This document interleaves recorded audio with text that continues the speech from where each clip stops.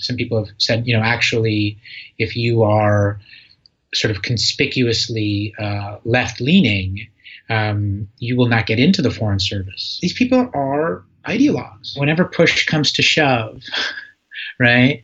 Whenever push comes to shove, the Russians have to do what we say.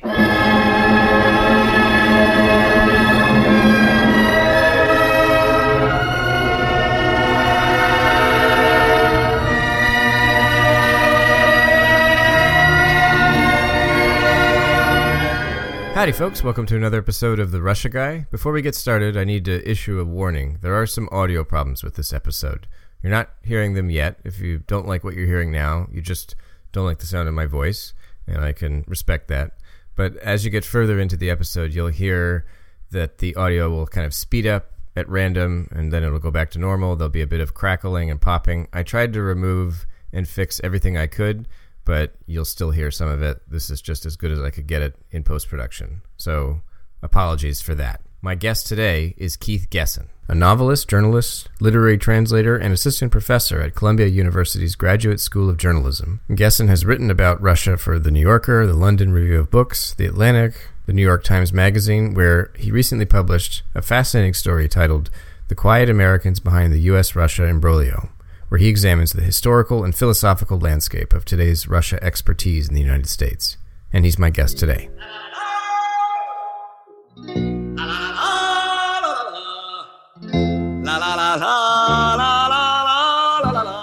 So what are you going to learn about on today's episode of the podcast?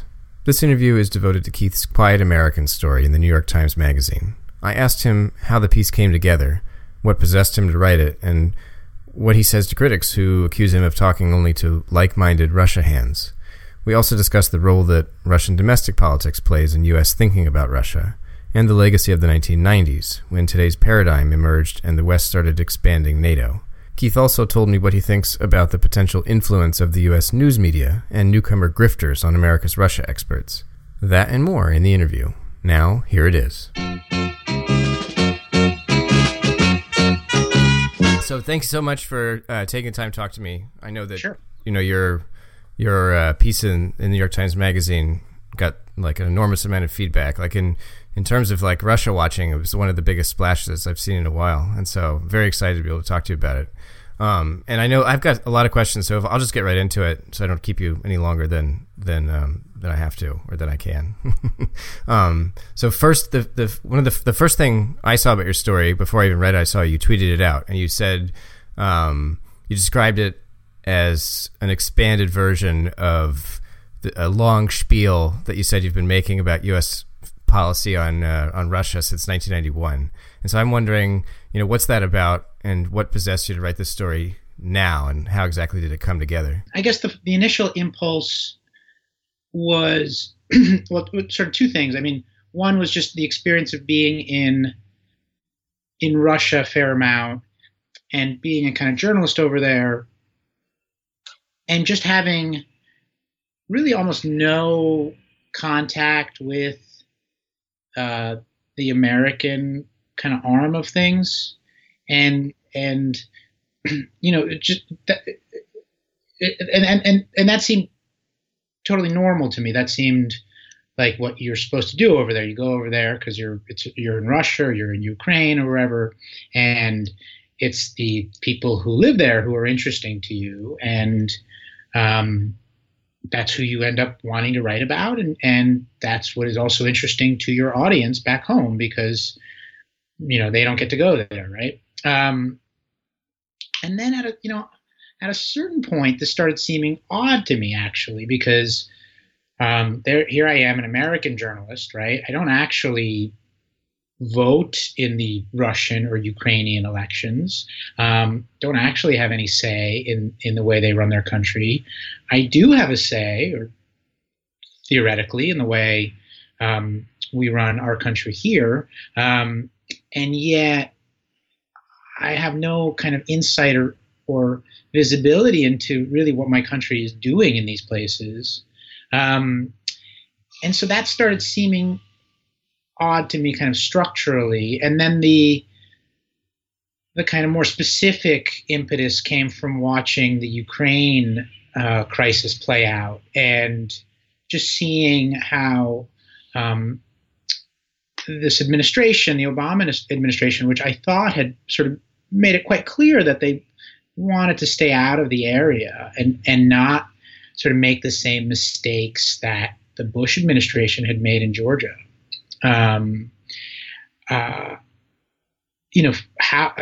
Finding itself sort of getting involved, and there was a point person for this involvement who was Victoria Nuland, who I didn't know very much about at all. So I was like, oh, is it possible that, and I don't quite remember how I came to this idea, whether it was somebody who knew more about the stuff than I did sort of suggested it to me or what, but, is it possible that, beneath that there are things that go on inside the US government that are basically beneath the attention of the president, right? So if the president isn't paying attention to Ukraine, and clearly he was not, and why would he, right? He has a lot of other things to worry about. Then you can have a kind of a situation where an official who, once you start talking to people in the government, they say, well, Assistant Secretary of State, that's actually, a very high position, right? But to a kind of layperson and to the person, I'd never heard of Victoria Nuland. I couldn't name the Assistant Secretary of State for anything, right? I could not have named the Deputy Secretary of State, right? One knows who the Secretary of State is, but beneath that it gets a little fuzzy. So I was like, is this person actually running our policy over there? Because it certainly looks like it. And if so, is that the case? Has that been the case throughout the entire kind of post-Cold War era? Who are these people? What do they think about? Why are they the way they are? And insofar as I had contact with, and I don't know if this has been your experience, but insofar as I had contact with Americans in Russia, outside of the kind of narrow circle of academics, right, and journalists, the sort of business people and government people, struck me as not super knowledgeable, extremely arrogant, right? So some combination of really arrogant, really sort of kind of disgusted by Russia and Russians, right? But not super, interested or knowledgeable about it. And then so I sort of, I wanted to know, were these the people who were running our policy, right? And the answer turned out to be, well, actually, once you sort of start looking at it, it's true that a lot of kind of foreign service people who rotate through are going to be not very knowledgeable. But there are these people who are in this U.S. government who actually know quite a bit about Russia and are very interested in Russia, but also have pretty strong opinions about Russia, which are kind of interesting to talk to them about and see how they play out over time. So kind of long answer to your question, but that's what I began with. Do you feel like, having finished the piece now and having it be published, do you feel like what you found was what you expected and you're satisfied? I mean, I hope you're happy with the piece because I really like it. And so I'm assuming that. Are you happy with what you found because it sort of clarified what you already thought and believed, or were you surprised by some things that you learned when researching it? At some level, it did confirm this kind of suspicion, which was that, although Nuland herself sort of challenged this when I asked her about it, but basically she was out there, pretty much making decisions on her own about how to do this thing, when she was in Kiev. What I was surprised by was so that was confirmed, right? What surprised me was the level of ideological commitment that people like Victoria Nuland, people like Dan Freed. I don't know if that's a person anyone's ever heard of, but he was Assistant Secretary of State before Nuland, and was in the various positions connected to Russia and Eastern Europe in the U.S. government for decades. These people are ideologues, right? They have incredibly strong beliefs, and I guess maybe it was naive of me to be surprised by that. And yet there is this kind of myth of the Foreign Service, which I think is something that they, stress all the time. They say we are professionals, right? We bring expertise. We work for Democratic and Republican administrations, right? Those things are true. They do have expertise and they do work across administrations. But it turns out to be the case that they don't, turn off their ideas, Sure. With the new administration. And it's like the case that certainly within the U.S. government, right, their opinions and ideas are not a secret, right? They have arguments all the time. So it's not like they are, hatching a conspiracy, right, that is invisible to other people in government. They express their ideas, they argue, they are vocal, and people can argue back. Still, the kind of level of the depth of that belief system that they're working on, my impression of how effective they were able to be across time, across different administrations was surprising. The conclusion I came to was that basically, if you're a person who believes that the U.S. government is this kind of force of light and good, and that the U.S. should get involved and the U.S. should be out there promoting democracy, that's kind of a winning argument in the U.S. inside the U.S. government, right? I mean, and you can see why it would be, right? And the counter argument. Let's not get involved. We're just going to make things worse. We're going to fuck it all up, right? Which happens to be the kind of historically informed and correct argument. But you can see how that just wouldn't play as well as we're all so wonderful and so fix this, right? So I was surprised that, because there is this sort of myth that these people are just, just carrying out their kind of professional duties. They are, and yet, within kind of bounds of what is allowed, and often quite a bit of latitude is given to them, because a lot of these issues don't rise to a level where they get discussed, right? They do get to determine a lot of what the U.S. government does. So that was the surprise to me. When you were writing this story, obviously, I assume you collected more material than you could ever possibly fit into the finished product or the published product. And, you had to leave out certain experts or, not interview them at all. And I wanted to get to a few of the responses that I've been reading online. And one of the angrier ones came from Stephen Blank, a, particularly hawkish DC think tanker, who does not make an appearance in your story. And he called your piece a polemic, not an analysis. And he claims that, he says you only solicited views from like-minded people. And I'm curious, what do you say to that? And are there any interactions with Russia experts, people that you interviewed for your story that, didn't make it into the published text, whom you would have added, if you had a few more hundred words? Oh, I think that's ridiculous, right?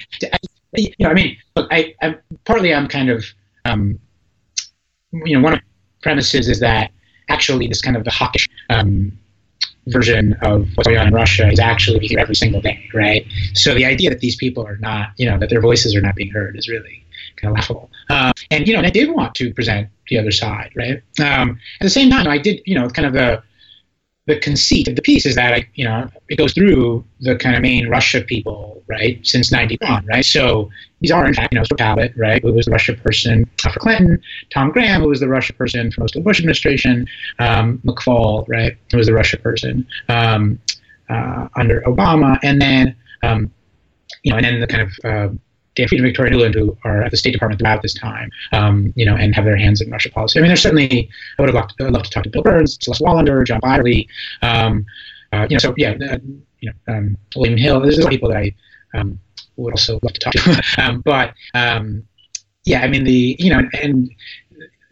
Most of the kind of people who actually were running Russia policy are on the hawkish end of the spectrum, right? So I don't feel like their voices did not get heard. But more to the point, I feel like their voices are heard every single day, 24 hours a day on Russia. And yeah, it is important to get some other voices in there. That was the idea.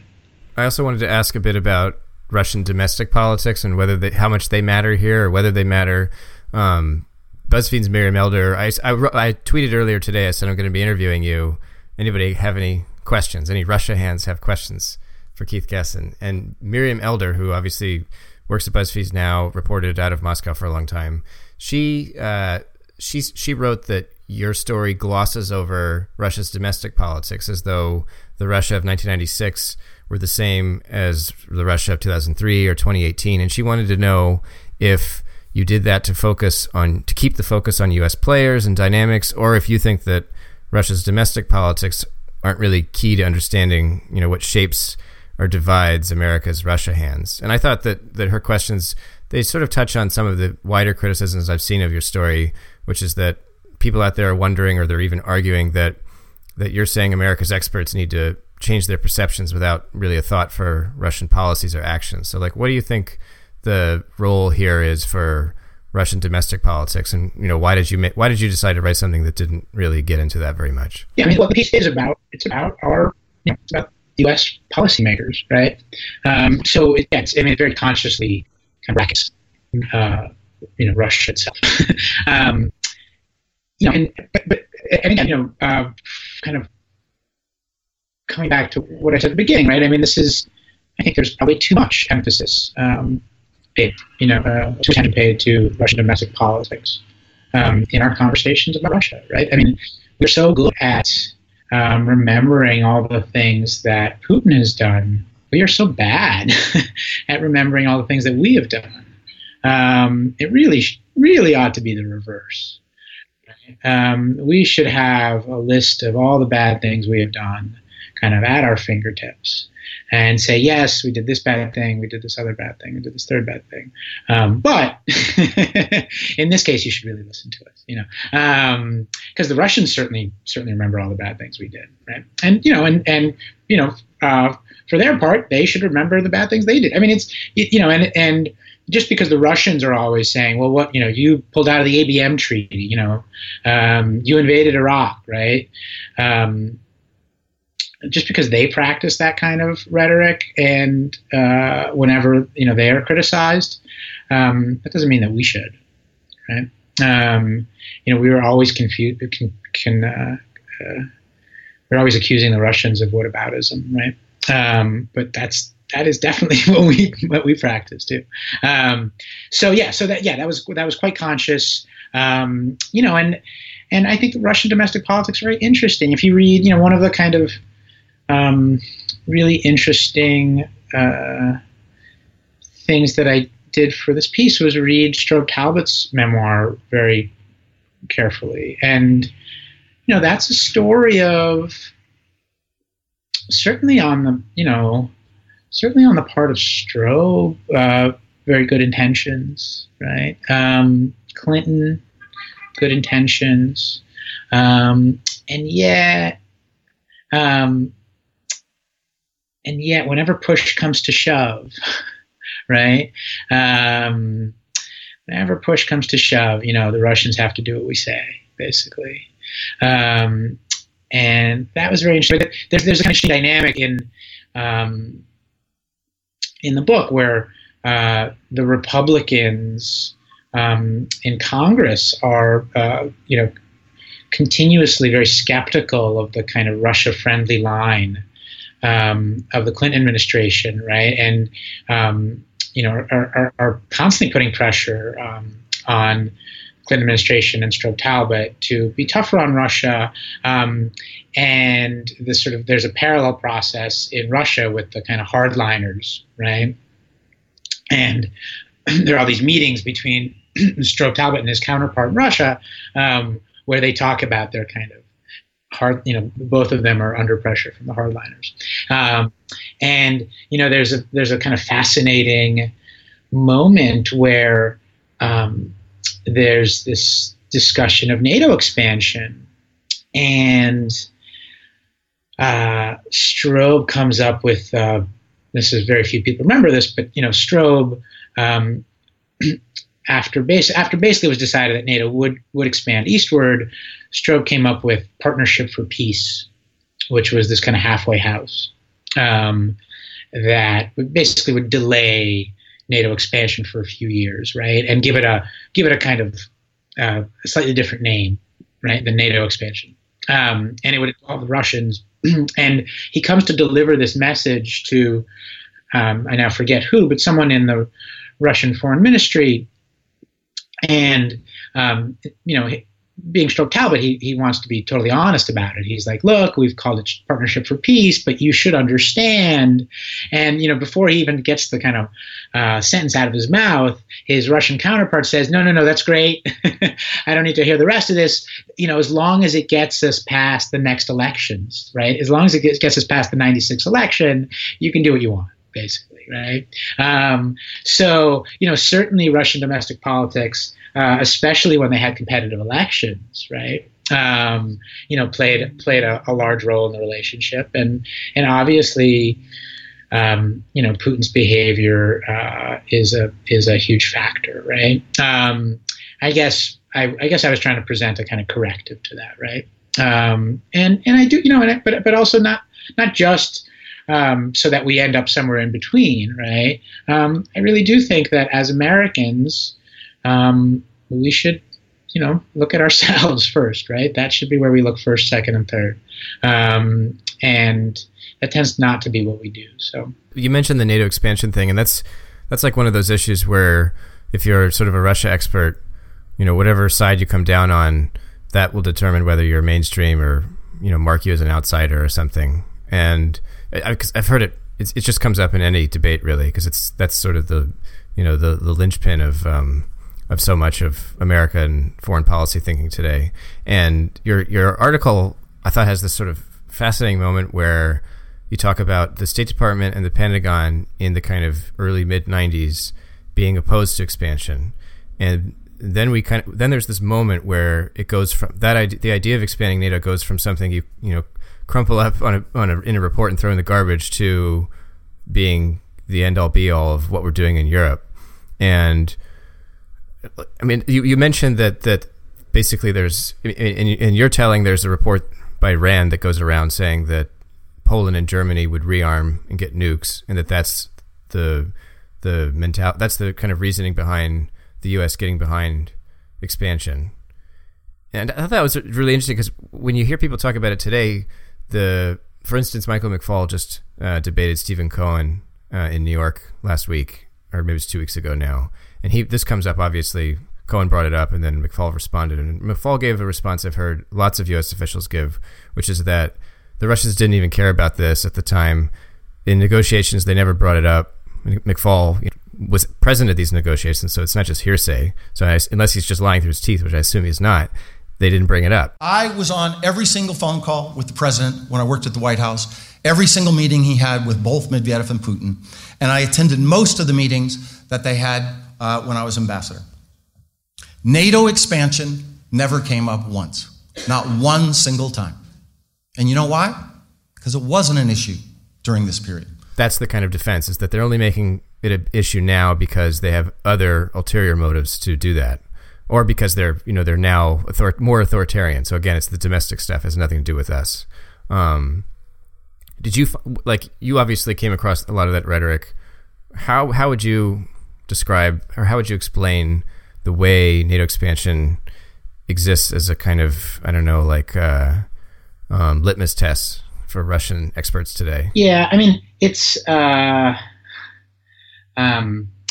it's kind of just to go back to your question a little bit. I mean, my discussion of it is very compressed, right?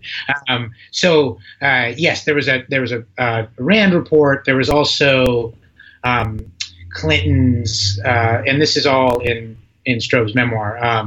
There was Clinton's conversations with Václav Havel and Lech Walesa, right, who were these heroic dissidents. And this is something Dan Fried stresses. He's like, well, we overthrew communism, and this is what we get, right? And you're not disbanding NATO, right? So you think NATO is not bad, you think it's worthwhile, then why don't we get to be in it? So you had these very kind of charismatic and heroic figures who also, by the way, had pretty active and committed diasporas in places like Pennsylvania and Ohio, which are swing states, right? So our domestic politics played a role in NATO expansion. The idea I've heard this probably from fall. Maybe the Russians were opposed to NATO expansion. It is in Strobe's book, right? There's a whole chapter. The Russians were very opposed. The Russian foreign ministry, right? Strobe's interlocutors told him quite clearly Russia is a four-letter word. So this, then it's also the case that Yeltsin, right, then went out and told the Poles, we're sorry about all the stuff we did, and you should, if you want to join an international alliance, that's your business, right? That's true. But the idea that there was no resistance from Russia, that's just false. It's not, and I didn't discover this. It is in the most kind of authoritative, detailed, famous text produced by any government insider named Strobe Talbot. So for McFall to go around saying this, I find rather odd.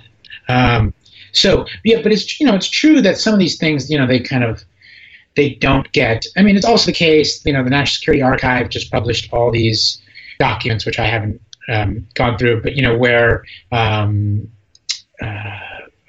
James Baker promised that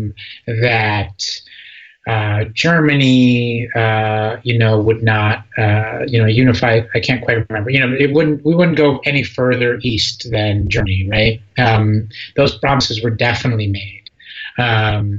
So for the Russian government to feel, no, they were not in writing, but for the Russian government to feel in a kind of broad way that they were lied to is not crazy, right? And to call them crazy for saying that, I think is a little disingenuous. But for me, the interesting thing was that, it was a kind of, one of the kind of animating questions that I had was, to what extent do people's ideas about stuff, right, actually change the way the U.S. government behaves, right? And it's kind of when you talk to, a lot of these former government officials they now work at think tanks, right? And the kind of sort of trope that I encountered was all of them saying, well, when I was in government, that was the real shit. Whereas think tank, this is just paper. We're just producing paper, and that's kind of the fashionable line if you're actually in a think tank, right? So the kind of Rand paper on NATO expansion is interesting because actually it is, you can quite clearly see that this really affected the debate, right? Now, the kind of counter argument to that is, well, there had to be, constituencies, right, that were going to, take this up. You could quite plausibly argue that eventually someone was going to write, a convincing paper on NATO expansion that all of these people were going to say, yes, finally here is, our argument. So that's true. But it is interesting that, yes, there was this paper and, Dan Fried told me, he's like, when I saw this, I said, this is great. This is exactly what we've been thinking about. Our kind of wing of the National Security Council that thinks NATO should expand, but you've done it in such detail, that we don't have time to do here in government because we're so busy. So thank you so much. Right. So that I thought that was an interesting kind of episode. So if we take the example of a think tank paper or think tanks in general having sort of unexpected or uncertain influence over decision makers in the government, when you were doing your research, did you find anything similar with the American news media? Like, did you get a sense that like particular newspapers or, I don't know, websites or columnists were sort of driving different experts in different directions and toward a harder or softer line? Because it's funny, right? Because if the mainstream is so convinced that it's Russian domestic politics that is the sort of driver of the fact that our relations have gotten worse, you then look for kind of a heightened interest in reporting on Russia or intelligence in general.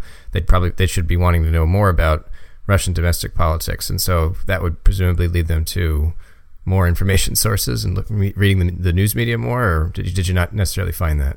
So the question is, do government officials read the newspaper? Well, I mean, like when you were interviewing them, did you get a sense that like, oh, these newspapers and journalists have real influence power here, in the sense that think tanks occasionally do as well? Oh, yeah. I mean, they definitely do. I mean, I think the media.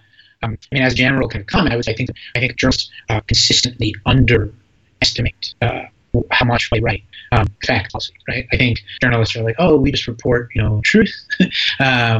We just call them like we see them. In fact, I think journalists should in fact be much more kind of aware of what kind of policy outcomes their reporting might lead to, right? It wasn't kind of a question that I was seeking to answer. I don't have any very good examples for you. I mean, it's the way. It seems to me like the way that this functions is that the media sort of brings attention to something, and then either the White House has to answer it in the form of, at a kind of press conference situation, or it gets picked up by Congress, right, and then gets used to sort of beat the White House over the head. So I mean, you have the remarkable, and it's kind of to me, not sufficiently remarked upon congressional bill kind of basically making the sanctions permanent last summer. That's amazing, right? I mean, there were 2 votes against it in the Senate, 98-2 in the Senate, right? And those 2 votes were Bernie Sanders and Rand Paul, right? And Bernie's reasons were, to me, sort of disappointing. He had some kind of technical thing about it. But you don't get that kind of unanimity in Congress without a major sort of media campaign, basically saying, Russia is evil and we can't trust the president to do the right thing, right? So, yeah, I had a very interesting conversation. This got left out because it became kind of irrelevant. But the senior official that I spoke to at the White House said, "Oh, it's impossible to work like this. All the media talks about is how everybody's going to get fired, right? Why does the media keep talking about everybody's going to get fired?" And then, of course, I think it was 10 days later, McMaster got fired, right? And and then 10 days later, Tillerson got fired, and then a week later, McMaster got fired. So we had to cut that out of the article because it was no longer a very good point by the senior administration official. But the media. I think and I think the media has, and this is kind of something that was way outside the scope of my article, but I think all of us who have written about Russia, have a lot to answer for, right? I mean, we have basically kind of told the bad news from Russia, for the last 25 years. And, most of it was true, right? But you sort of take these things in aggregate, right? And the story we kept telling over and over again is, Russia is horrible. Putin is a KGB villain. Russia has been seized by gangsters. Again, you take these stories individually; they're not bad. You take them in the aggregate, they begin to look pretty bad. And some of them, I think, have become sort of self-fulfilling prophecies. So, do you have a medication to prescribe here? Is it like more stories about local heroism and civic, what have you, or? I mean, my story was like pretty mild, but like, boy, I wish there was much more reporting by American journalists about what America did, in Russia, right? I mean, this sort of the uncritical and ignorant embrace of Bill Browder as a figure of human rights and moral courage, and what happened to Sergei Magnitsky is horrible, right? And I don't have a problem with someone wanting to memorialize him, but Bill Browder was a kind of capitalist who went over to Russia, made a lot of money at the expense of Russian working people. So, I have other people that I would look to, to tell me about democracy and human rights. So what's the medication? I don't know again, what have we done over there? Right. Do you think that, that the internationalists, or you called it the vast internationalist middle, the mainstream essentially, do you think that they're aware that they're living in an echo chamber? Are they do they sense that the paradigm is sort of suffocating or without debate as you've portrayed it, or do you think that they are sort of at each other's throats over the minutia of policy within the existing paradigm? I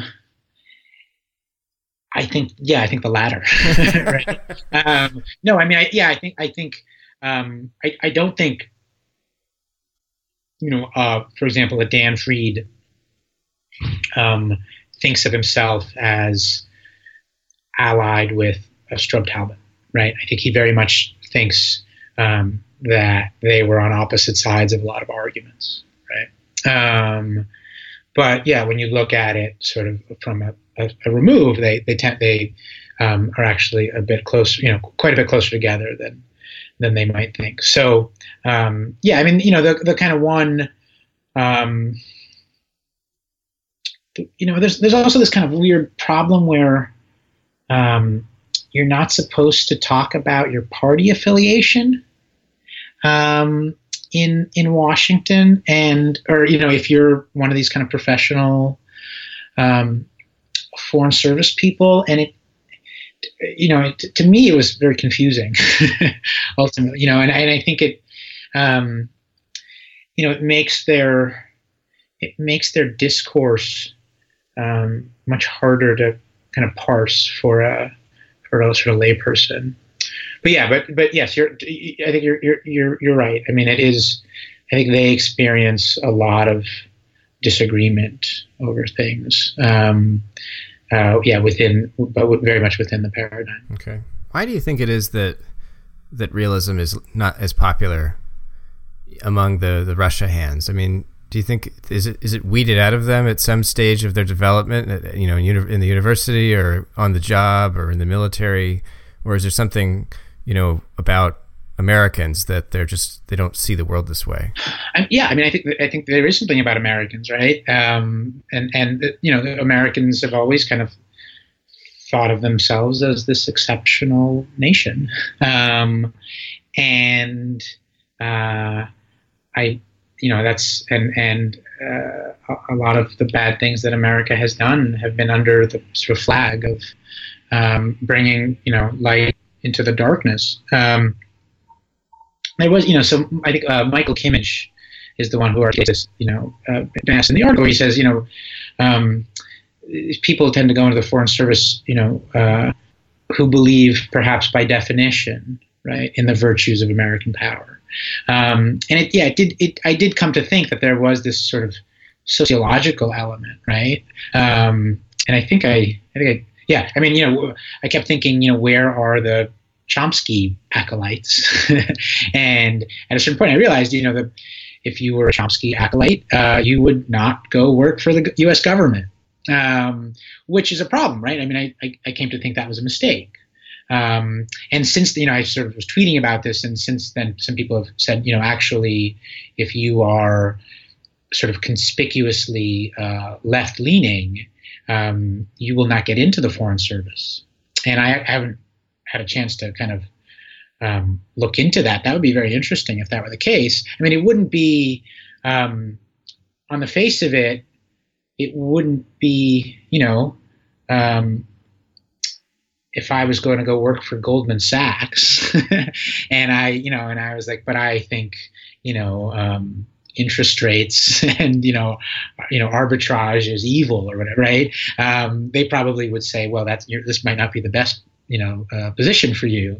And likewise, maybe the U.S. government has a similar view of things, which on the one hand is not unreasonable. On the other hand, given that this is a kind of a free country, right? And we are supposed to have, a government that represents us. In that sense, it's a problem if you, as a left winger, can't get into the Foreign Service, right? So, but my impression was that definitely the Foreign Service is dominated by a kind of idealistic, very nice, kind of lovely person who, thinks that the U.S. can do a lot of good in the world, and and often this just means opening a library somewhere, which I certainly don't have a problem with. But at other times, it might mean all the things that kind of fall under the umbrella of democracy promotion, and sometimes these things shade over into basically telling other people how to run their countries, and maybe doing that in a way that is, not effective. As Olga Oliker, kind of one of my heroes from the article, she said, I would love to be in favor of democracy promotion if someone would show me a place where it works, right? So I do think there's a kind of sociological element, which is powerful, and we've had these kind of discussions on the left about engaging in electoral politics, right? And the conclusion has, I think, been yes, that the left should engage in electoral politics, and I came to the conclusion that the left should, if possible, engage in the kind of government bureaucracy as well. Okay, and I had one last question about grifters as opposed to experts. The whole article is all about these bona fide Russia experts and dividing them into various philosophical schools and so on. But recently, especially since the meddling allegations, there's been this glut of people who have surfaced who want to be a part of the Russia debate. And they're self-styled cybersecurity, cyber war people. And it seems to me they've become a big part of the Russia debate. And I wonder if when you were speaking to these Russia hands, these Russia experts, did that come up at all? Because I know that you mentioned how one of the pressures they faced after the fall of the Soviet Union was that Russia was no longer the leading kind of bureaucratic entity in the government. And so now it was, people with the OPEC people got to decide energy stuff, not the Russia people. And the non-proliferation people got to decide the missile stuff, not the Russia people. Now the cyber war people maybe are getting a piece of that over the Russia people still. Did you find any friction there? I didn't, that wasn't something that came up. But yeah, I could certainly see that. I think one of the things that I gleaned from my conversation with the current administration official, right, was that actually this bureaucratic problem, may have been fixed, right? I mean, in the sense that Russia, I don't think anyone, for better or worse, right? Now Russia is very much on the agenda, right? So, and do you think the regional experts are getting their day in the sun now, or are they? Because there's this. I mean, my impression is that the cyber war people, certainly when it comes to the meddling stuff, they're duking it out, on even ground with the regional experts, because and I'm not necessarily suggesting that they've got nothing to say in this debate, because they know about cyber war presumably, and so maybe that's good for the Russia debate because you're getting new information. But it does seem to me like in terms of sort of interdisciplinary rivalry, that's something that's maybe a little new in the last couple of years, and I'm just curious if that came up at all. Yeah, I mean, my piece, I guess, is a bit more historical, where we don't get into that. But that's an interesting question. I don't know. Certainly the self-styled Russian experts have been a wonder to behold. But I guess I would say one of the things that you see is that their opinions may not be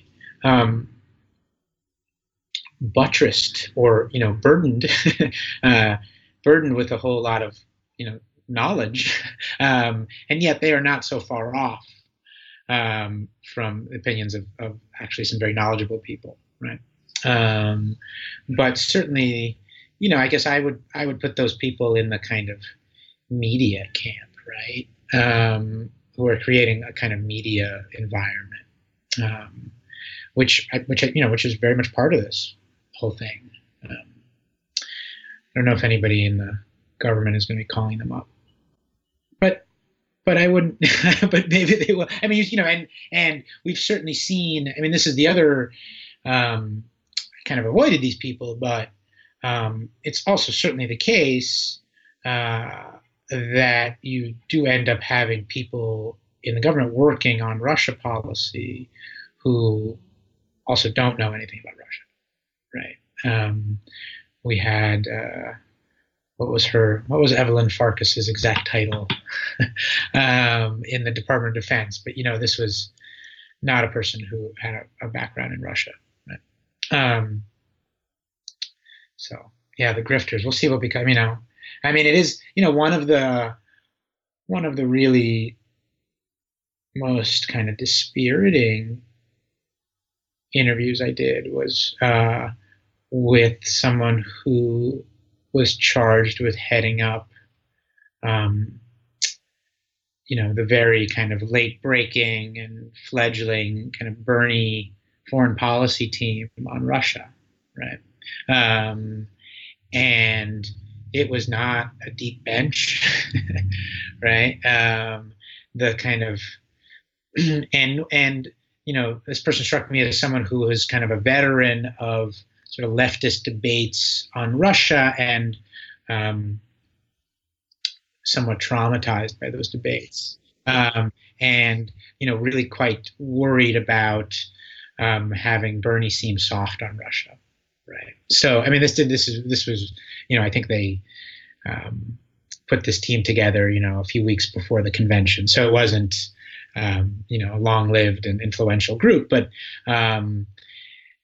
the kind of I thought, well, actually, by the end of kind of reporting the article, I could have named 4 or 5 people. I named them in the article who would be a great foreign policy Russia team for Bernie, or whoever next time they run, right? That's my interview with Keith Gessen, the author of a must-read story published recently in the New York Times Magazine about the quiet Americans behind today's strained U.S.-Russian relations. I'll include a hyperlink to the article in the description of this episode. You can follow Keith on Twitter at Keith Gessen. See this episode's description for a hyperlink. And you can also pre-order his new book, A Terrible Country, his first novel in 10 years. I'll add an Amazon link to this episode's description as well. If you enjoyed this episode, please consider making a pledge to this podcast at patreon.com/Kevin Rothrock, where you can contribute as little or as much as you'd like. I'd like to thank all the listeners already pitching in. As always, thanks for listening. Until next time. Говорят мы бяки-буки, как выносит нас земля. Дайте, что ли, карты в руки, погадать на короля. Ой-ля-ля, ой-ля-ля.